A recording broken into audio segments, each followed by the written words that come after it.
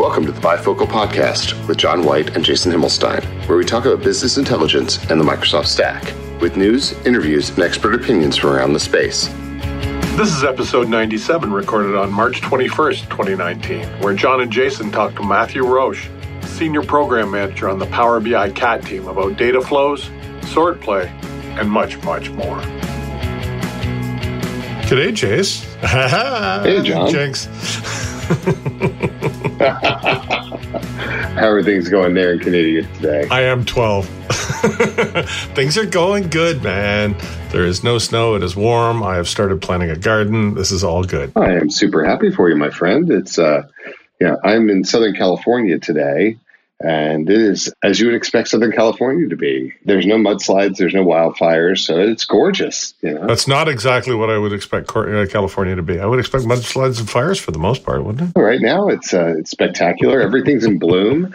Their wildflowers, I would argue, rival Texas right now. It's just really everything's in bloom right now. It's really beautiful. Lots of purples and yellows and all sorts of great stuff. It's impressive.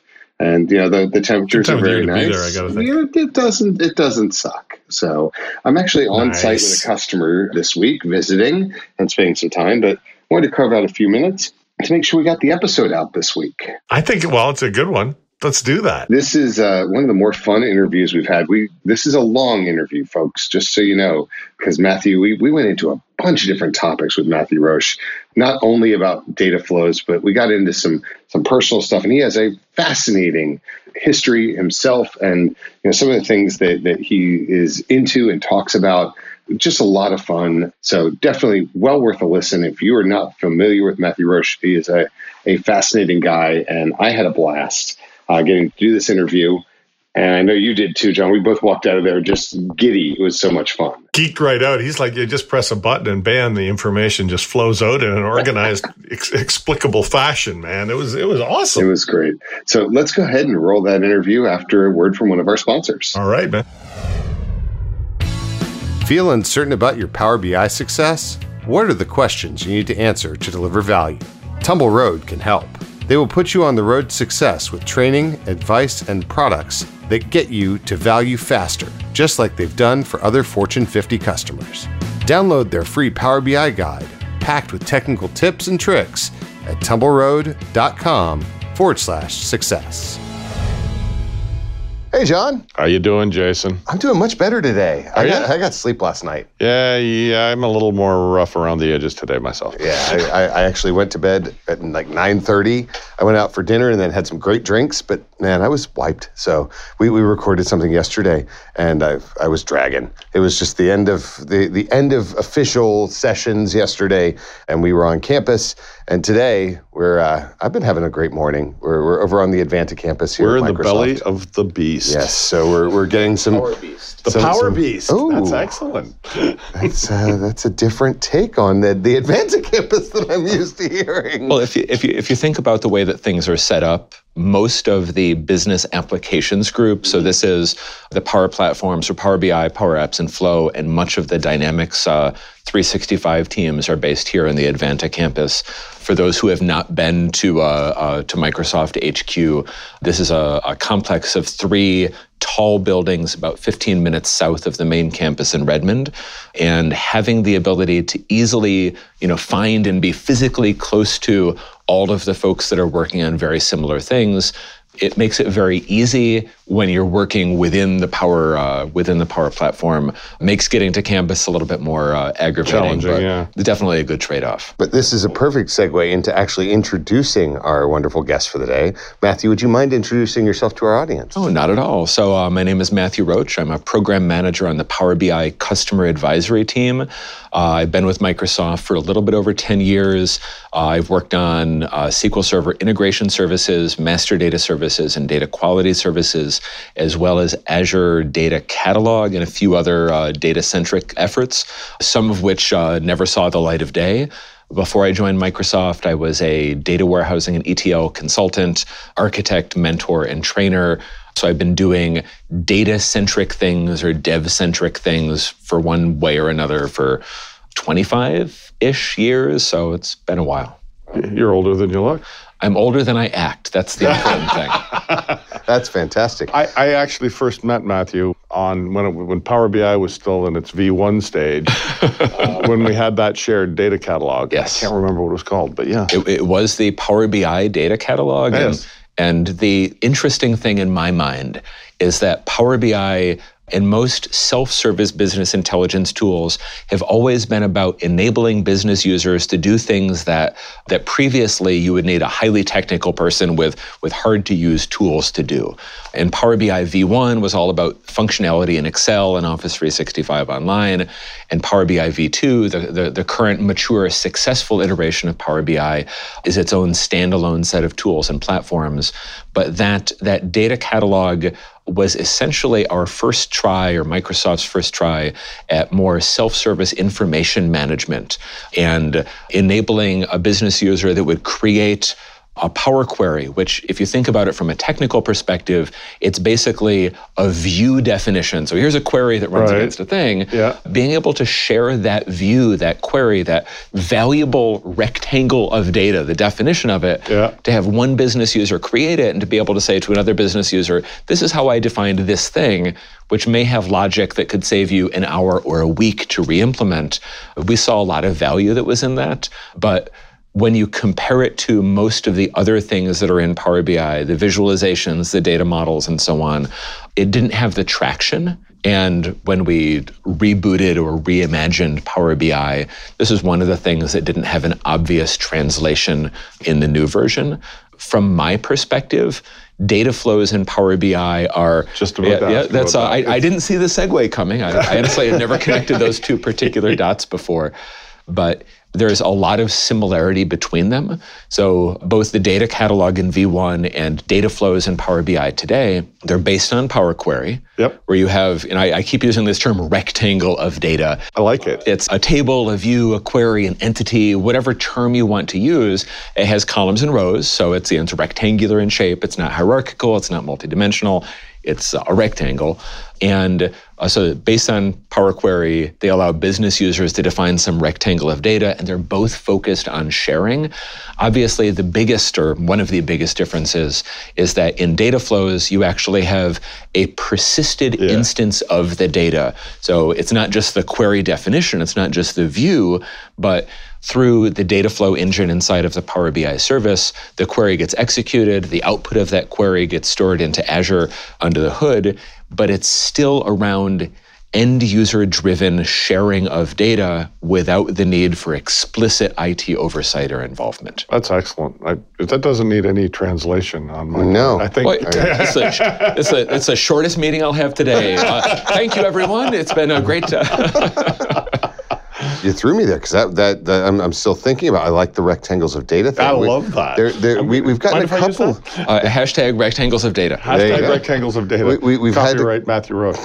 We've had a couple of really great, things like that have dropped. The hidden org chart one yesterday was pretty spectacular as well. That was a good one. So lots of different ways of thinking about it that really are broadening. You, speaking of, are on you mentioned you're on the customer advisory team. We've met several of the folks who are on that team, but you are front and center out there helping with training and things like that. There's lots of content that you have put out there. I've watched many of the videos that you guys have done. So we're going to make sure we put links to those in the show notes because we want to make sure people can find them easily.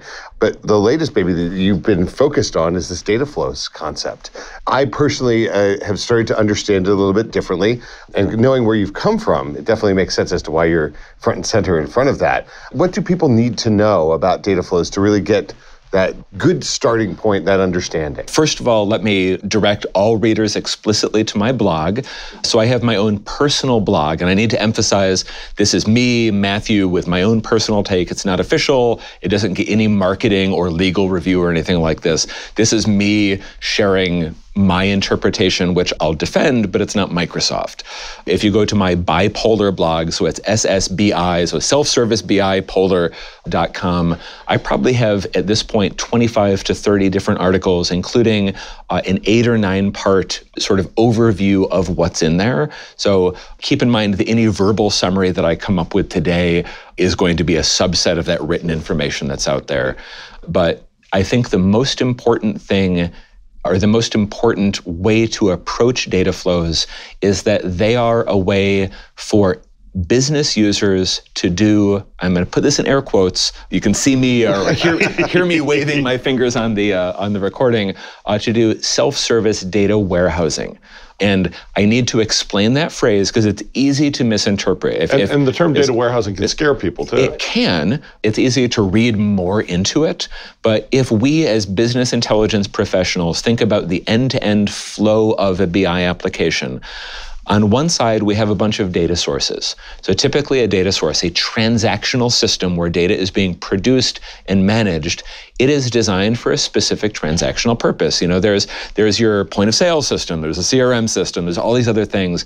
And each one of them, at least historically, has been designed to support that transactional need without any thought or at least any high priority requirement for downstream analytics. So most BI applications, by definition, are using data for a purpose other than the purpose in which it was created.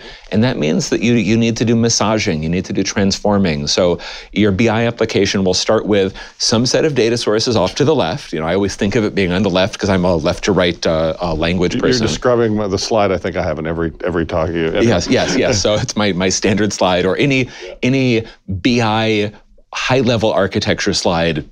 Think about that when you're listening. And to solve the problems that having all of these different technically unrelated but conceptually overlapping data sources, there's need for a place to do staging. So for example, to make sure that you can pull from those source systems at the right time in the right way that it doesn't affect their transactional performance, so that your load window. To do standardization and cleansing and consolidation and conformance to make sure that even though all of these 20 systems, they have some way of representing a product or a customer or a schedule or whatever your common concepts are, to have one way that represents the canonical analytics view of those things. So this is what the data warehouse does. The data warehouse tier, don't think physical or relational data warehouse. Think about a logical part of the architecture. It solves these well-known problems, and it's been doing this for 30 years, right? Yeah. So none of this is new.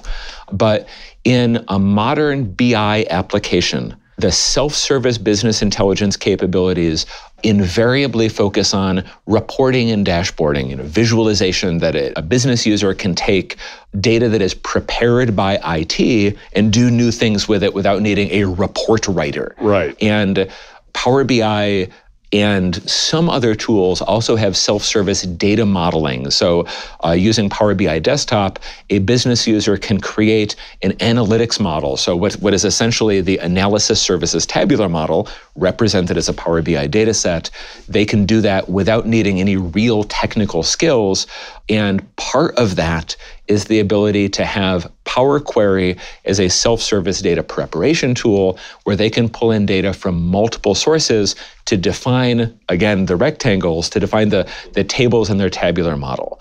But this typically means one of three things. So the first one is that either every data element that the business user needs already exists in a managed location, the data warehouse that was curated by IT, so created and maintained by a central technical group. And can be trusted. And can be trusted, yes. Or the business users that need data that is not yet in that central data warehouse, they can ask it of IT, and they can wait until IT gets around, days or weeks or months later, and adding the new dimension or the new attributes or whatever it is.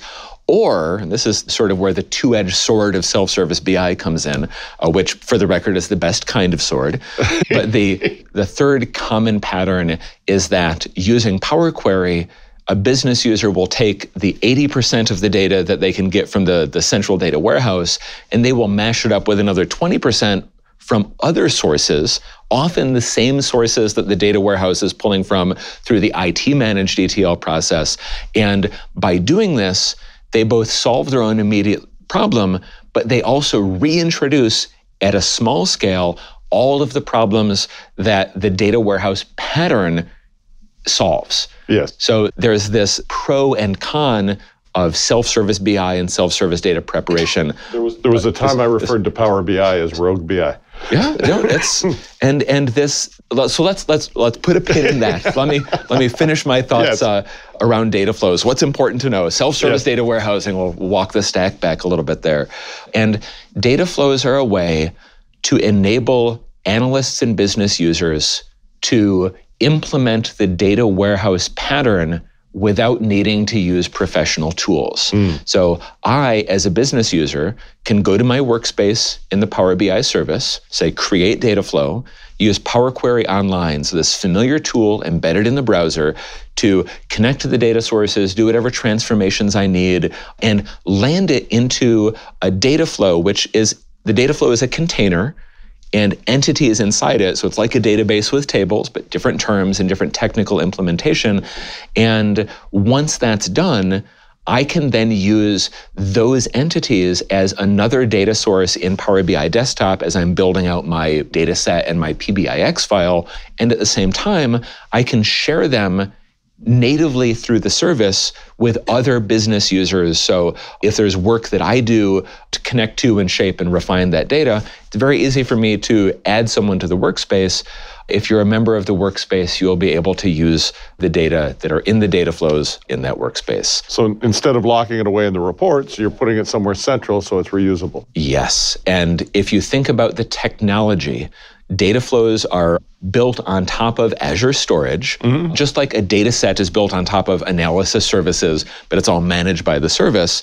So the business user doesn't need to care about the technology, but what we see as BI professionals is anytime, and I don't know if you guys see this in your consulting work, but anytime that I see someone who wants to use their analysis services model or cube as a data source that is like the biggest flashing red light, it's like, yes, technically you can connect to it and read from it, but it's an analytics model. It is not designed for data loading at scale. So sure, you can do it, but this is the thing that you're going to be paying someone to fix next year. A data flow, on the other hand, it's a way to have those reusable things upstream in the, no pun intended, in the flow of data where they belong. And because it's built on Azure, there are opportunities for more sharing. So this is sort of a bigger topic I'm not sure we want to go down into yet. So John is shaking his head here. Oh, I would love to geek out. I've already gone down that road, in fact. So, but yeah. I have to be honest with you, the way that you explained that is very different than having read all of the stuff and seen the videos and everything. You gave me a completely new perspective. So number one, thank you for that, because that's awesome. I tend to look at the world on the end user side. I'm a builder of reports. I'm a consumer of data because I have tons of data coming in. I'm not in the consulting space. I work for a large hosting / services firm, and I use all of our data coming out of Salesforce, coming out of our other systems. Frequently talk about this on the show of, I build reports for people that then they go off and do special things with. But I've always explained Power Query in the cloud. That was what data flows was simply, hey, you get Power Query in the cloud. I knew about the where it backs and things like the Azure Data Lake V2 and all of that, but the way you explained it about the data warehousing concept, that's really fantastic. So I definitely appreciate that, and I think this is something that I would love to hear, from you moving forward or from anyone listening to this. How do you talk about this with those analyst people? So for someone who doesn't have a data warehousing or BI technical background, one of the things that I know that I struggle with, it's easy to do in a conversation, but how do you meaningfully convey these concepts to say to someone who doesn't know the difference between a data lake and a database and a data cube, that some things are better for other things, different types of sharing. I don't know if you saw my blog post on Legos, like the Lego brick analogy. This is probably my most concrete attempt to communicate this in non-technical terms. But as you're moving left to right in that BI architecture, the further to the right that you get, the more complete the solution is. and the more reduced the opportunities for reuse are. But how do you help a non-technical user find that sweet spot for what you want to share, what you want to reuse? Because it's not there's one tool that's better for all jobs. How do you find the right tool for the right job? Well, John and I came from the SharePoint space, and I still fairly live there. But I wrote a book many years ago about developing business intelligence tools for in SharePoint, and previous world way back worked in the defense space where we built enterprise tooling leveraging things like Power Pivot analysis services with all sorts of neat interesting stuff, .NET against it. And now we don't have to do so much of that. Yeah. We don't need the book. No, the book's not useful anymore because they killed off all the products in it. It was all about Power Pivot and Power View. It holds up the monitor, okay? It slides because it's only in softback, but that's okay. But back then, what we were using was SharePoint reporting services. Reporting services integrated mode with SharePoint, and similar concept to what you were talking about. Like that's where we would deposit reports and share data sources and things of that nature. This is the right way of doing it. I would argue, in the service being able to be backed by the right technology. And to me, this is a great story to be able to tell of that reuse capability, be able to point and keep my data model there and be able to point new report structures at it and things like that. So absolutely. Just like you would point more and more reports or BI developers in general building a PBIX file, which has more than just reports in it, but you point them at the IT managed data warehouse. You point them at all of these central locations for data, whether it's data warehouse, data mart, data lake. That's what you want to use as your starting point to build the analytics and the visualizations. Data flows fall solidly into that. And it's the tooling, it's the fact that it is Power Query in the cloud. It's that tooling that makes it persona appropriate for the lesser technical users.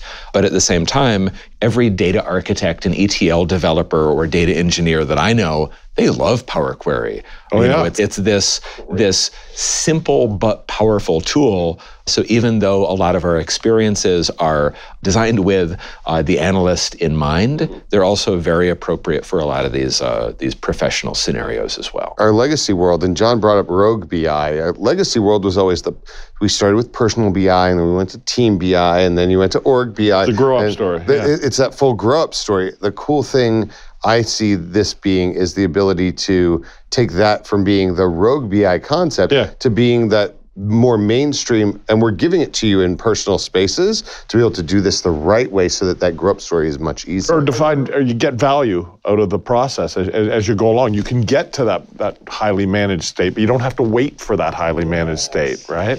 That's the beauty. And then, that spec that you build, you could hand to IT without having to try to communicate your ideas to them. They can see it working. Yeah, and there's 2 points of that seem really, really important to me.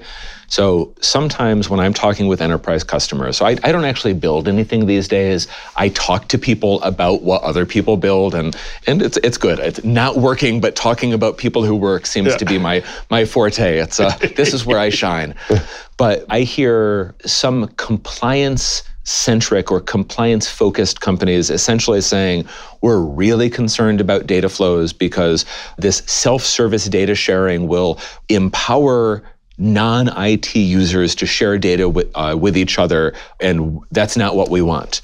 So for the folks on the call, everybody in the room is rolling their eyes because they know they're doing it already, right? So they're taking their SAP reports and they're dumping them out to Excel. They're using every tool that's out there to get the information into CSV or Excel files. And they're sharing them via email. They're sharing them on OneDrive or Dropbox or whatever.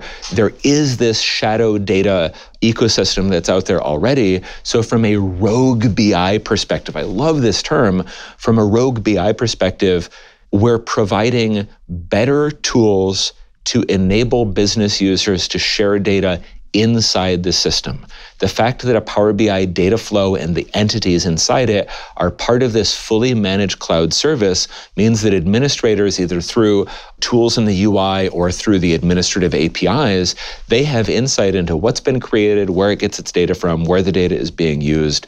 This information is available. And for folks that are looking at this, there are some things that we don't make super easy today. I think that there's still room to improve some of these capabilities. Still in preview. But it's still in preview today, but it's also managed in the service. So we're essentially, and this is something that will probably end up getting beeped, but I once worked with someone who said, talking about a particularly cantankerous customer, I would rather have him inside the tent out rather than outside the tent piss in. And this is excellent. This is a way to acknowledge the fact that business will do whatever business needs to do to solve their goals. If waiting 3 months is going to cost some salesperson a $50,000 bonus, he's not going to wait, right? No. And we shouldn't expect him to. So that Rogue BI, in one way, we're bringing the activities that are already taking place into the service, but from that operationalization perspective, that grow-up perspective, the fact that the data flows are based on M, so it's a Power Query query, means that we can just take that script and copy and paste it, reuse it somewhere else. And unlike Power Query script that is defining something in the tabular model, here in data flows, it is already at the appropriate location in the end-to-end flow. It's in the right tier, so there's a greater opportunity for it to be able to be reused without modification. That's really the gap in that grow-up story for Power Query in the tabular model because of how the pieces fit together. So it's better, and then it's better, and the more you look at it, the better it gets. Well, and just to extend that thought one more, because you mentioned something earlier about it's similar to the data set in the Power BI service having its analysis service. You're just managing everything for them. And you talk about the storage, and one of the questions you get is, where is the data actually sitting? Now, with the XMLA endpoints opening up, you're going to be able to directly access your analysis services instance and manage it like it's analysis services. So you're doing the hard work for us if we want you to, but we can get at that stuff and fine tune it if we need to. Similarly now, because that data is being stored somewhere in a Microsoft tenant, I presume, is there any way to open that up in a similar way to the to what's happening with XMLA? First short answer is yes, absolutely. The longer answer is a little bit more involved. So for that XMLA endpoint that you mentioned, so for those listeners that may not be familiar with this is in progress effort. Because a Power BI data set is really just an analysis services model that is managed by the Power BI service, by publicly exposing that programmatic endpoint that every BI tool in the world knows how to talk to, we're opening up a whole bunch of both visualization scenarios. So imagine having a data set in Power BI that your MicroStrategy or Tableau or ClickView clients connect to. This is possible in preview today. And as we enable that endpoint for read-write management, all of the professional analysis services tools for granular refresh and management and deployment will work for the models in Power BI as well. That, to the best of my understanding, I don't own this feature, this is probably going to be available for Power BI Premium, that dedicated capacity for larger customers, at least for the foreseeable future. Mm-hmm. The difference with data flows is that because we are building explicitly on top of Azure Storage, we have more options and more flexibility. So the default state is that the data flow data is persisted in storage that is managed by Microsoft, which essentially means that the Power BI service is the only writer and the Power BI service is the only reader. So there's multiple scenarios inside there, but you can't get to it directly is the short answer. There is a capability which is available today known as Bring Your Own Storage Account. So BYOSA is like on 100 emails in my inbox. And this is a way to allow a Power BI administrator to identify an existing Azure subscription and an Azure Data Lake Storage Gen 2 storage resource in the Power BI side, which is essentially says, I now have the option to store the data from my data flows in my lake. So I've got my own lake, it's the organizational account, and once this setup is performed at the tenant level, an individual workspace administrator can say, for my workspace, the data flows in this workspace, instead of being stored in the the Power BI managed storage, it will go into the organizational storage. And then whenever those data flows are refreshed, the CDM folders, which I'll circle back and define that, but the CDM folders in which the data flow data is stored are created in your lake in the location that you can then control security for.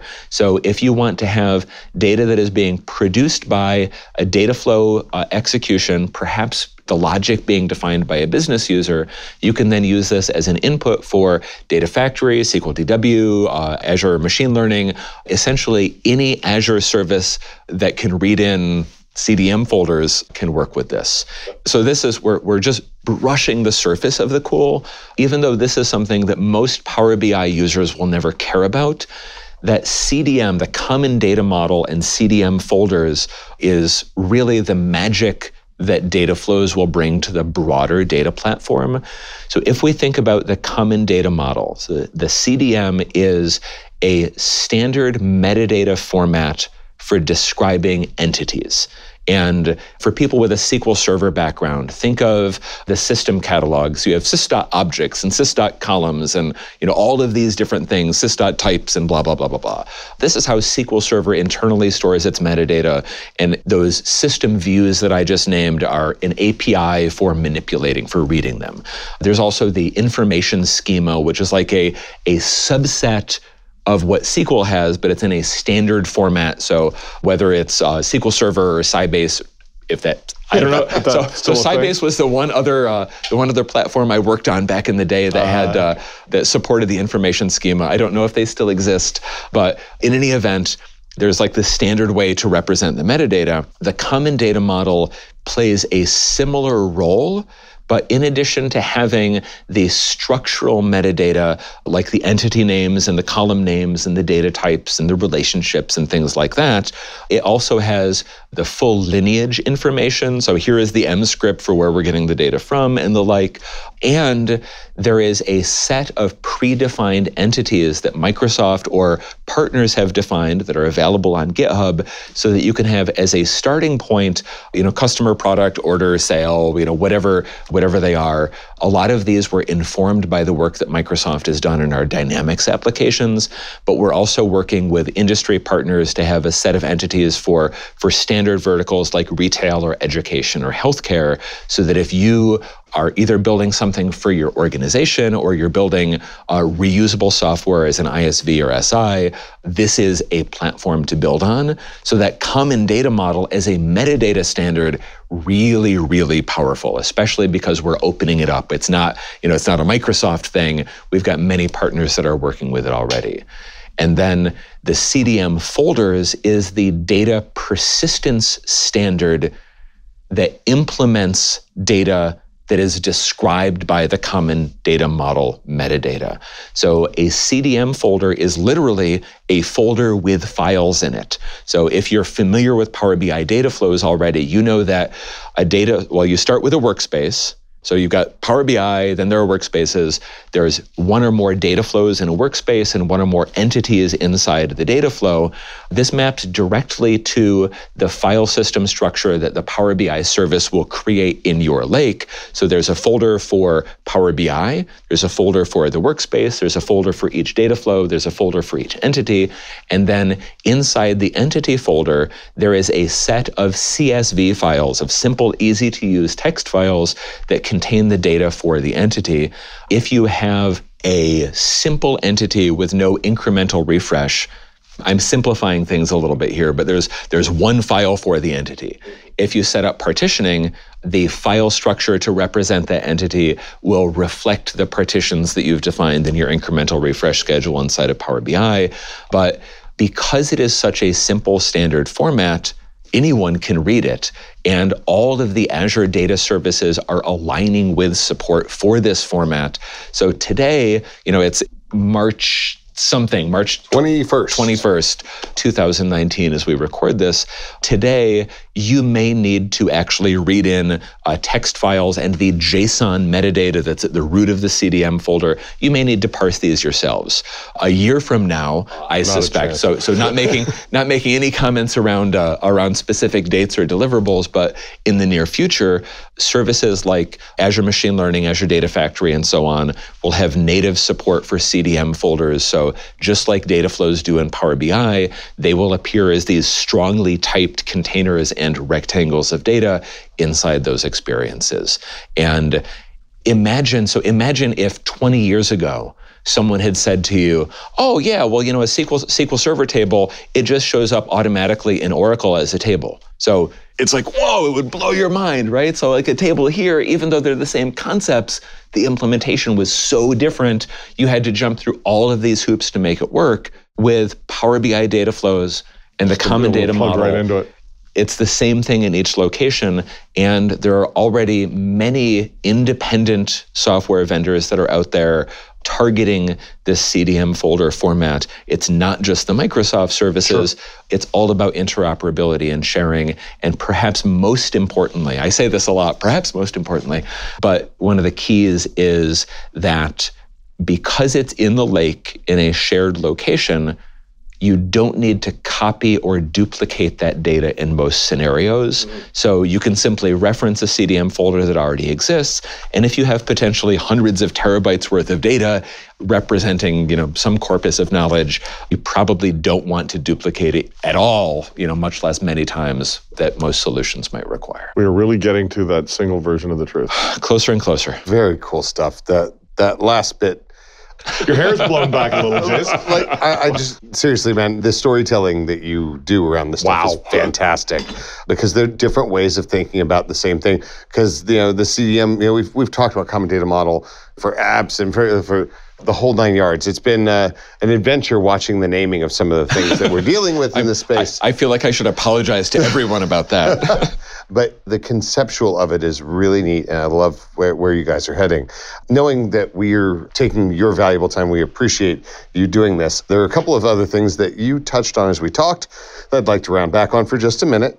You talked about double-edged swords being the best, and we know of you being a fan of swords. I'd love to hear the story behind it. Yeah, so I was a geek growing up. So I played Dungeons and Dragons and read all the fantasy books and so on. I'm sure I'm not alone in this. No, you're in good company at the moment. Yeah. So I did sport fencing, like Olympic style fencing, back in college. I fought in the SCA, the Society for Creative Anachronism, cool. Back before my IT career got started, and I got a real job and got fat and out of shape.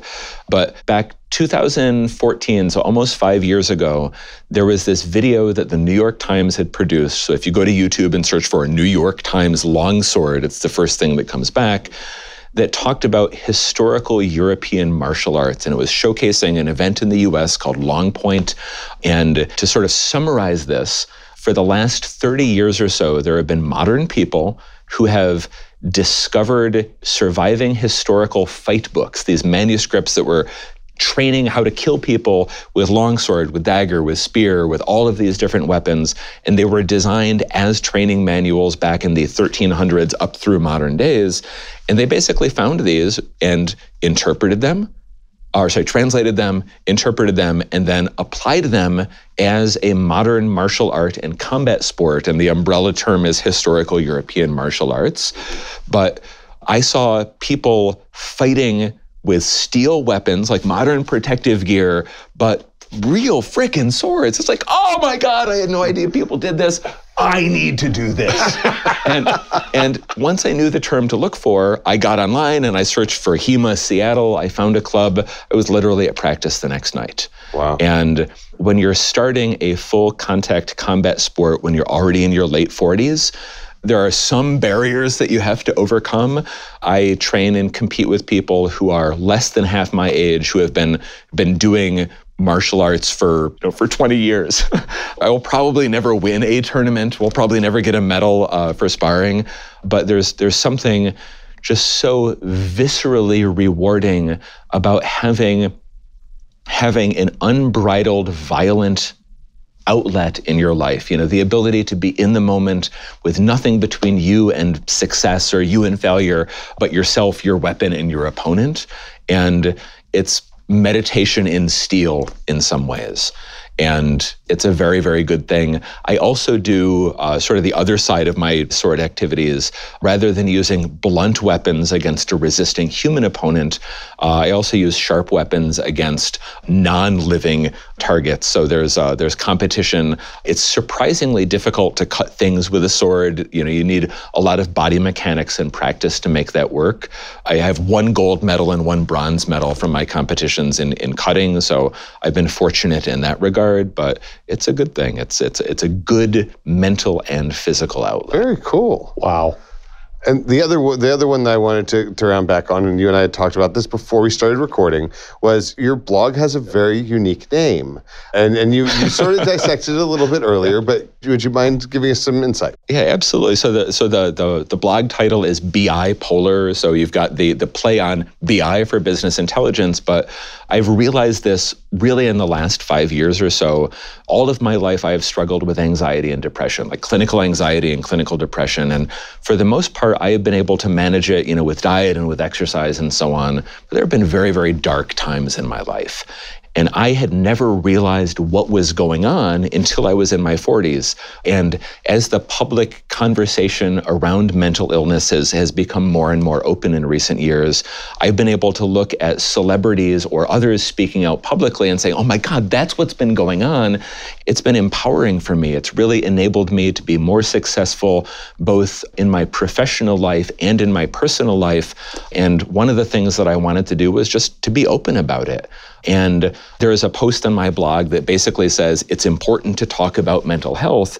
And I talk about some of the challenges that I've been through. And I probably have 2 to 3 people reach out on a monthly basis to say, I read your blog, it was very valuable to me. Thank you. And there have been a few more people in the data platform community who have actually used my blog post as the inspiration to have similar messages for themselves. I'm convinced as a 50-year-old man, that most people struggle with these things, and either there is the stigma, you don't want to speak up, and it's easier when you're already a professional and you're successful in your career. I have a position of privilege because I know that as an established program manager at Microsoft, I have the support of my manager, my team, and my company. Not everyone has that, but having the people that are comfortable doing so speak out to say, the people that present this public image of success, they are also struggling with the things that you're struggling with. It's important to say, and I feel like it's, in one way, it's a responsibility for me to be open about what I've struggled with, so that people who are in similar positions understand that it does get better, and that there are other people that go through the same thing. Yeah, I really appreciate you sharing. We've talked on other shows of ours about the physical health component, the stigma therein of especially in the male community of, not wanting to talk about things. And we've lost friends to testicular cancer and things like that. But not just the physical well-being, but the emotional well-being of people is so very, very, very important as well. So, and the stigma around it is huge. So thank you for breaking that ice and sharing that story with us as well. I am delighted to be part of that conversation. Our last thing that we always do, and I know we're going to get kicked out of our room here in a minute, and I'll ask you to do this after the fact. We're trying to, something new that we started with the show is we're trying to highlight user voice items. So for us, and we'll ask you to submit something that we can put onto the post that will follow this. We're doing our own picks, and we'll wrap this on the backside around it ourselves, but we're trying to make sure that user voice is something, your ideas.powerbi.com, something that everybody is more aware of. So we'll ask you for a pick for later, because we're not going to put you on the spot. I'll do it right now. Oh, even better. How about that? So for Power BI, vote for what's important to you. That's full stop there. For Microsoft Teams, go out there and find the item to support multiple open windows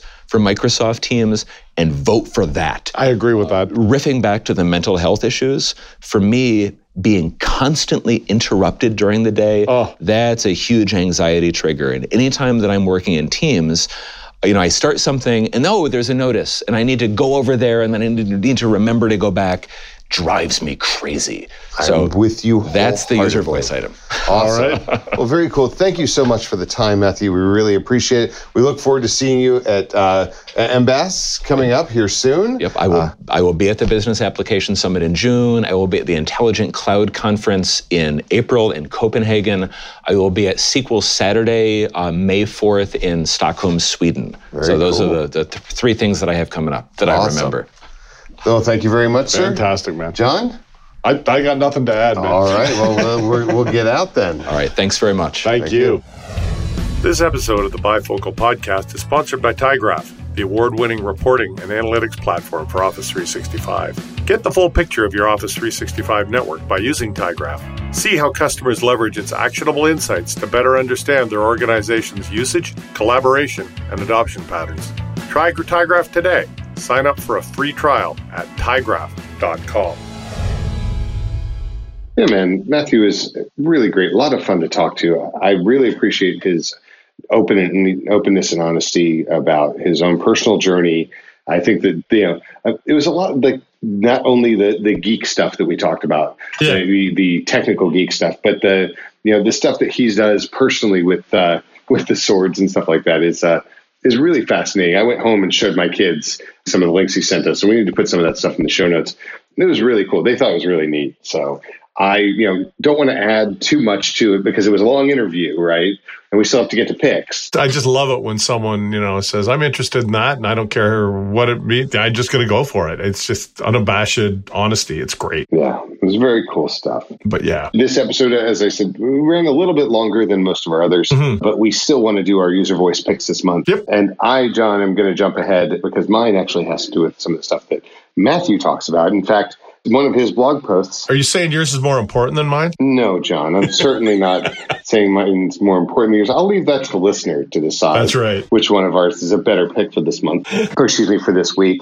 But I think mine is pretty relevant because they actually reference one of Matthew's posts in the article in this idea. And this one is one single schedule task for sequential refresh of both data flows and data set. And, this is, what it talks about is the biggest thing that I'm missing is the ability to schedule a data flow plus a data set without premium capacity. Now you can schedule them both separately, but it's not in an automated sequential way. And this, I think, would be really very useful. It is under review, so the more of us that go vote for this, the more they will consider doing it. So I highly recommend going off and voting for this. I'd love to see it if it was if it was an event. So when the underlying data flow was updated, the service should be able to detect that, then go ahead and update any connected data sets. That'd be outstanding, especially for those of us who use external data flows and you don't use a schedule. You'd be able to just push that data directly into the data set. That would be phenomenal. So I'm just add my 2 cents to that. That would be really, really cool. So, and with your 2 cents, John, I trust that we'll get your vote on this one. You got my vote on that one. Awesome. So once we have John's vote, I think it'll be up over 60 for this particular one. And I think that's definitely something that Microsoft will have to take a look at and decide to go off and do. So I trust that that'll happen because it is definitely important, this one. John, what do you have this week? I've got one that's actually been out there for quite a while. The title is simply Allow Fonts to be Customized. It's not all that descriptive, but it gets to the heart of a really core issue in Power BI. Whenever you're styling out your report and picking some of the visual effects for your various visuals, you have a very limited set of fonts to choose from. I haven't counted them, but it's around 20 to 30. And if the one you need isn't there, too bad. There's really no way to put it in there. So you're stuck with the limited palette of fonts. You can't add fonts into any of the selection panes. So that's basically what this user voice item is all about. The ability to bring your own font to the report and style things up exactly the way you want it. A lot of people have very strict styling guidelines corporately, and it's very important for them, especially when dealing with people like senior management. So it was originally submitted in 2015. Right after the new Power BI was released. Amanda says it's been started and as of last Well, as of summer 2017, so that's a year and a half ago. So I don't know where we're at, but I bet you if we start piling on the votes some more, we might be able to move things along a little further. Yeah, that would definitely be a good thing. It'd be nice to have. Yeah, I know you're a big fan of styling and making things pretty, John. So I know this is right up your alley. Yeah, definitely. How many votes does it have right now? 662. Well, that's not insignificant. And now I'll go and make it 663 right now. So you do that, sir. As usual, get out there, folks, and vote for these things. Look for your own things that are important to you. Do a search. Find that thing that you're missing in the service and hoping that other people are as well, and go vote it up so that Microsoft will continue to improve this product in the wonderful way that they have been, but based upon our feedback. With that, John, I'm looking forward to seeing you next week in Washington, D.C. Yes. And then very shortly after that, we're going to be in Las Vegas. And if you go off and use either one of our last names, you do get a discount on the conference. So please get out there. If you haven't already registered for SharePoint Conference in Las Vegas, we are doing our workshop. It's going to be a packed house. I've seen some of the numbers. This is going to be a huge, huge event this year. I would guess it's at least double what it was last year. Really? In attendance. That's impressive. Yeah, this is going to be big this year. They have not yet announced who the musical act is going to be for the party. I would have expected that by now. I'm hoping to hear it soon. I've heard some rumblings. And I can say that the rumblings that I've heard have been pretty enticing, but we'll see what actually ends up happening. You never can be sure with these things. But with that, John, I know that it is time for us to wrap up the show. And I am looking forward to seeing you, my friend, next week in Washington, D.C. So be sure to get out there, go vote for your ideas, keep listening, and we appreciate you. It's going to be a blast, man. We'll see you then. Thanks for listening to the Bifocal Podcast. Be sure to subscribe to us on SoundCloud, iTunes, or via your favorite podcast app. You can follow us on Twitter at Bifocal Show. The show notes for this and all of the Bifocal podcasts can be found on the bifocal.show blog. The music for the Bifocal Podcast is Indie Rock by Scott Holmes and is shared under Creative Commons.